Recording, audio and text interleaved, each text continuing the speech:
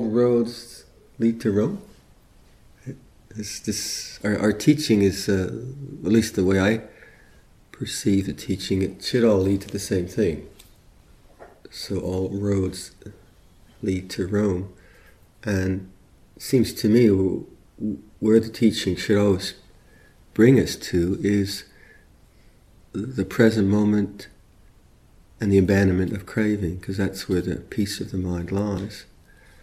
And then craving is what keeps us hoodwinked or addicted to or driven by the various conditions that we experience. And actually, that's actually quite a simple thing, the sense of presence to the way things are. It's actually not so complicated. But the kind of hidden agendas we have in our minds is always to see something, to get something, or to get rid of what is. So there's a strong sense of becoming and struggle, observing the way things are. That we quite often don't even notice. So the language around awareness, I was just pondering all the different words we have. We have awareness and mindfulness and sati sampajanya and presence and intuitive awareness and consciousness and knowing the way things are. So seeing, hearing, and all these are different ways that teachers and the teaching are trying to point to. And I find, of all that language, I find the word listening very skillful, because listening has to me a very receptive quality. It's just words, the words are hopefully the finger pointing to the moon, so don't get caught in the words, don't get caught in the finger, see the moon. But for me, the word listening is synonymous with the idea of being receptive. And that for me is important because my own practice was, probably like all of us, was in the beginning very much built upon some experiences I had already as before I became a monk, which were very spiritual, and then built upon ideas that existed in the texts of possibilities of attainment.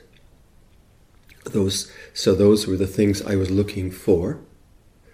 And then on the negative aspect, there was the things I really wasn't happy about, my own conditioning, my fears and my prejudices and biases and all of that. So on that hand, I was just trying to get rid of those. So there's this kind of struggle to find something, attain to something, and whatever that thing was, it certainly wasn't what I was experiencing in the present moment, which was confusion or restlessness or aversion or anger or dullness or boredom.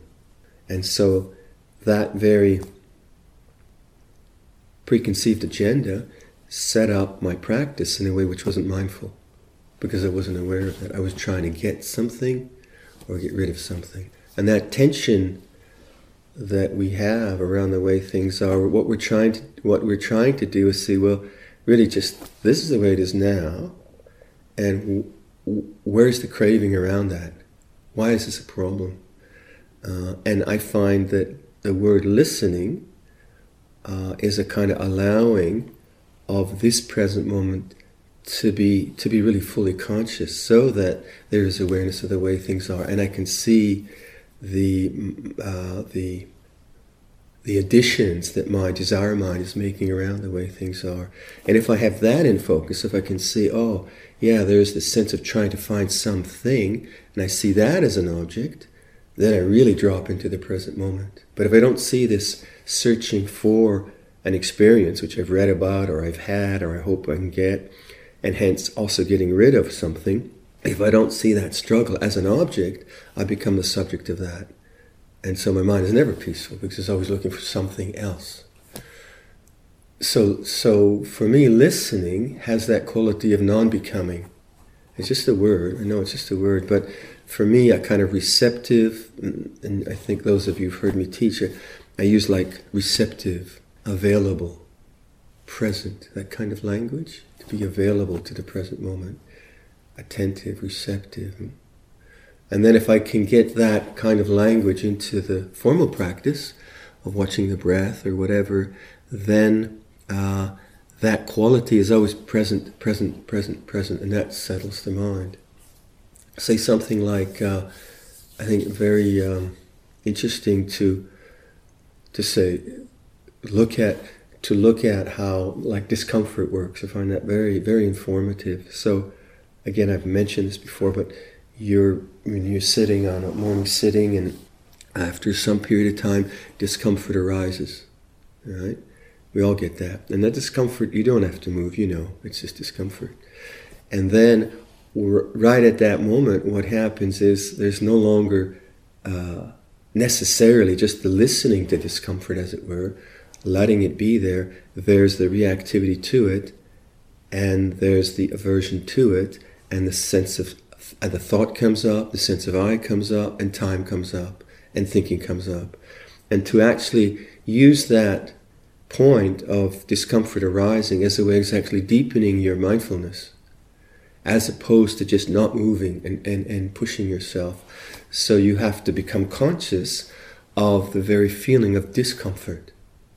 What is discomfort like? And that's like you listen to discomfort, you allow it to become conscious, and as you allow it to become conscious, you see the difference between discomfort and the mental additions to the discomfort. There's the physical discomfort, and then there's the resistance to the discomfort, the not wanting of it. And it's not a big deal, it's not a big deal, but it's very subtle, and it kind of shows you where the sense of self gets born through desire. So then discomfort becomes a way of actually deepening your presence, if you have a sense of listening and allowing that to come up.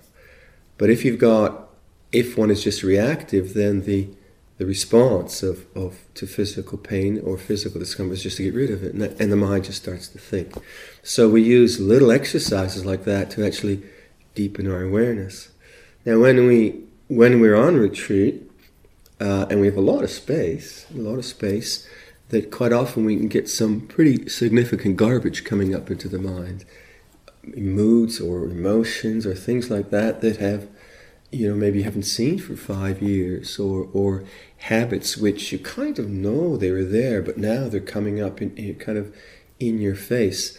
And those are just like the discomforts of the body. They're not a threat, they're not a problem, but one has to have enough patience to listen to them, allow them come through consciousness, and then they will cease. But there's a resistance to them. Maybe some old memory of a hurt comes up, and then there's the engagement with it. There's I think I should engage with it. There's a kind of struggle with it. So it's kind of like, for me, it's like you've got a 2-lane highway, right? And all of a sudden you get this tank coming into the 2-lane highway. You've got to kind of broaden the highway. You've got to broaden the road, broaden the awareness to allow this thing to come through you. It can't hurt you. It can't hurt you, because awareness is Teflon. You can't dent awareness. Awareness can't get scarred. Emotions have scarring in them, and memories have pleasant and unpleasant in them.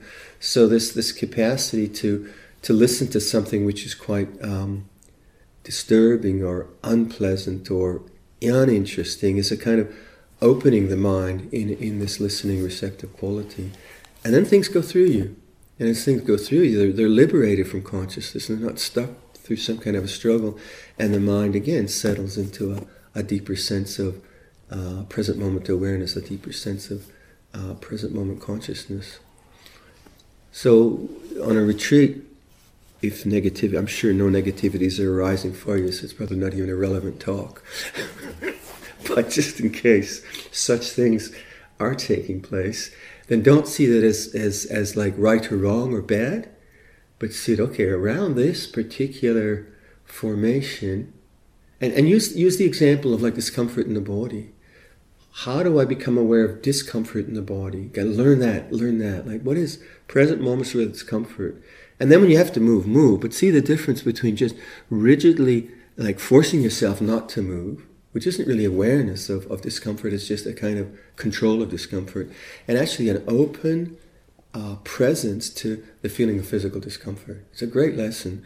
Then, hopefully, that lesson around the physicality of our experience informs us around the more subtle and difficult and complicated negativities of our emotions and our habits and our mental habits and struggles. And then if you see, well, the same way I can work with discomfort of the physical, I can work with discomfort of the mental and emotional.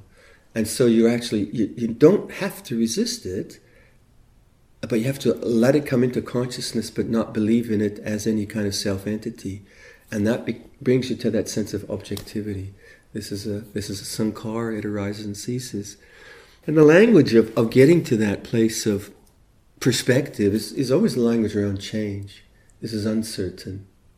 This is the formation. It's a kind of language which brings you to a sense of non-grasping or non-attachment. So for me, if there's some old karma, shall we say, coming into mind, I more and more I say, just welcome it. Say, great, this is a cleansing, it's purification.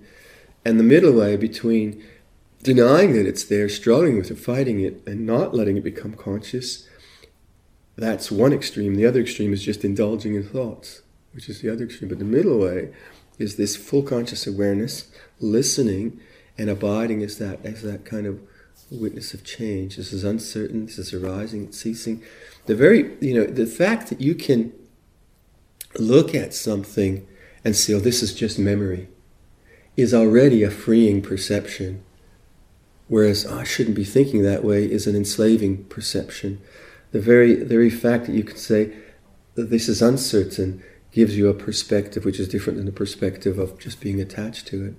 And that's like all roads, lead to Rome. They're always coming back to this kind of ineffable, this sort of mysterious sense of presence, which is always there. And the more you trust that, the more you discover the true, the deep peace of the heart. And the conditions are always trying to fool you, grab you, and spin you around in all their different ways. All right, something to ponder. Annamiyang dhammakatha sadhukarang tathamase. Sadhu, sadhu, sadhu.